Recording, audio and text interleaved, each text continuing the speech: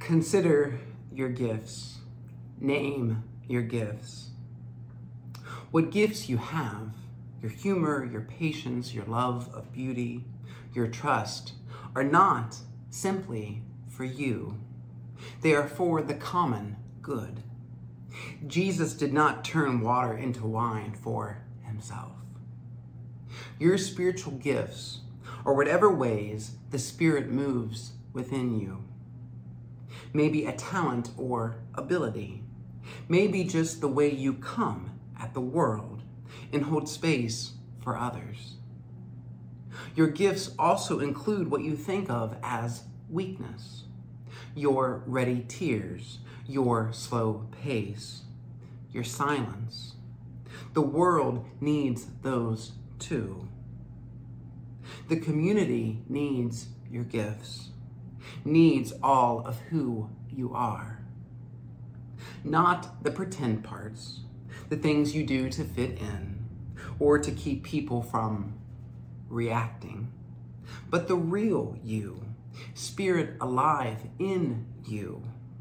That you is the you the world needs. And so this day, consider your gifts, name your gifts, and then give your gifts away. Amen. Good morning, Stone Village, and happy Sunday. I hope that all of you are well and safe in this world. All is well in my world. The Lord be with you, and let us pray. Prepare us, O God, to hear your word through the scripture of this day. Confront us with your claim upon our lives. Clarify the choices we must make if our lives are to have meaning and purpose. Help us to respond to the one who came as the bread of life, so we may know life at its fullest and at its very best. In Jesus' name we pray. Amen. The reading today is from Luke chapter 12, verses 13 through 21. Someone in the crowd said to him, "Teacher, tell my brother to divide the family inheritance with me." But Jesus said to the man, "Friend, who set me to be a judge over you?" And he said to all of them, "Take care, be on your guard against all kinds of greed, for one's life does not consist in the abundance of possessions." Then he told them a parable. The land of a rich man produced abundantly, and he thought to himself, "What should I do? For I have no place to store my crops." Then he said, "I will do this. I will pull down my barns and build larger ones, and there I will store all my grain and my goods. And I will say to my soul, 'Soul, you have ample goods laid up for many years. Relax, eat, drink, be merry.' But God said to him, 'You fool, this very night your life is being demanded of you. And the things you have prepared, whose will they be? So it is with those who store up treasures for themselves, but are not rich toward God.'" This is the word of God for the people of God. Thanks be to God. So, what's so bad about building bigger barns? When you think of it, if you had a bountiful harvest, isn't it prudent to build bigger barns to store the additional crops so nothing goes to waste? Isn't such an action just good stewardship? Why then does God call the rich farmer a fool? I don't believe God's assessment of the farmer has anything to do with wealth. In fact, Jesus in today's lesson doesn't warn against wealth or abundance. He does, though, warn against greed, the insatiable feeling of never having enough, which I imagine we've all experienced from time to time. And so if the farmer's affliction isn't his bountiful harvest or his wealth or his planning for the future, what is the problem? As I see it, the farmer's problem is his good fortune has impaired his vision, in that everything he sees begins and ends with himself. There's no evidence there's anyone else in his life, anyone else to care about, anyone else who might benefit from his bountiful harvest. All he can think about is himself and how to ensure a comfortable future. Listen again to the conversation he has with himself. What should I do? For I have no place to store my crops. I will do this. I will pull down my barns and build bigger ones. And there I will store all my grain and my goods.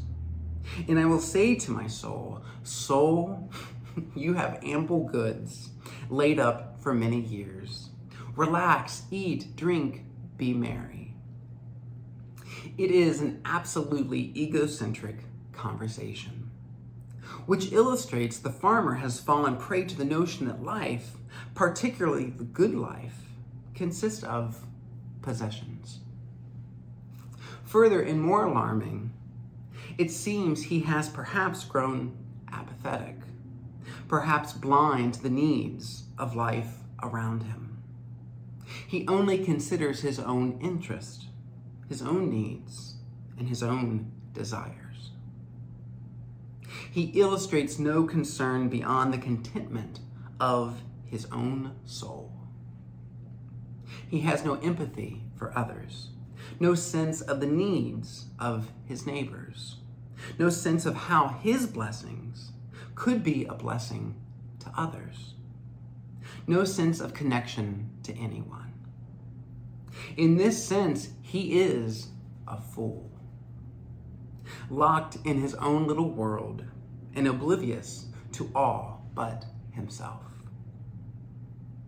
It's easy, of course, to see the foolishness of the farmer's ways, to pass judgment upon him, to laugh at his egocentric nature, to scoff at his notion of a good life. But how do we avoid the same fate ourselves?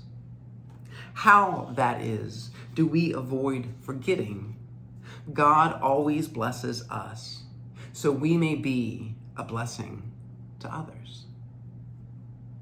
How do we avoid believing our blessings, whether of health, of achievement, or of wealth, are not ours to keep, but are gifts from God, intended to be shared generously with life around us? I don't believe there's an easy answer. I don't have a solid 3-step gospel plan to offer you. The great allure of wealth, be it monetary wealth or material wealth, is both offers a false sense of self-sufficiency, security, and identity. Plus, as you know, our culture feeds on our inborn insecurities. Buy more, feel better. Save more, feel better. And intellectually, I believe we know wealth does not equate to happiness or the good life. And yet we still struggle to live beyond the allure of more money, more stuff. God, though, expects more of us, demands more of our lives. God, to paraphrase Martin Luther, needs neither our good works nor our wealth, but our neighbors do. So here's my idea, and I admit it's relatively simple. What's the one constant Jesus speaks to across the Gospels? And here's a hint, it's not faith. And I just alluded to it in my paraphrase of Martin Luther. The answer is community. After all, the whole parable started by a break in community. The central and primary community of society, a family.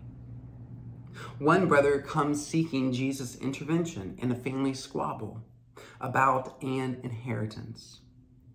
And Jesus will have none of it. Recognizing what should have been an occasion for celebration, remembrance, and gratitude, the giving and sharing of an inheritance, has instead turned into a moment of division. And Jesus refuses to get involved directly. So instead, he tells the story of a man so enraptured with his good fortune, he ends up all alone in the world. From Genesis onward, the biblical witness testifies we are created to be in community. We are at our best and most fulfilled when we live into our identity as beloved and mutually interdependent children of God. You see, we need one another. And I realize in our world today, it has become increasingly difficult to trust one another. And we are increasingly afraid to love our neighbor, especially our neighbors who we categorize as enemies. And yet, fear of others will not lead us forward, which is why I believe the Bible is so emphatic and relentless in regards to warning us against our fear. Be not afraid. It is not simply a means to bolster our individual courage, but to make it easier for us to turn to one another with our fears, our hopes, our dreams, and our needs in order to build community. Because it's hard to care for your neighbor and create community when you are afraid. And so one thing we might do this day, or in the days to come, I'll give you some time, is to seek out the community of others, the company of others, specifically those unlike ourselves, and remain open to their needs and how we have the capability to bless their lives. Don't get me wrong, community is not easy. People are not easy. Lord, people are not easy.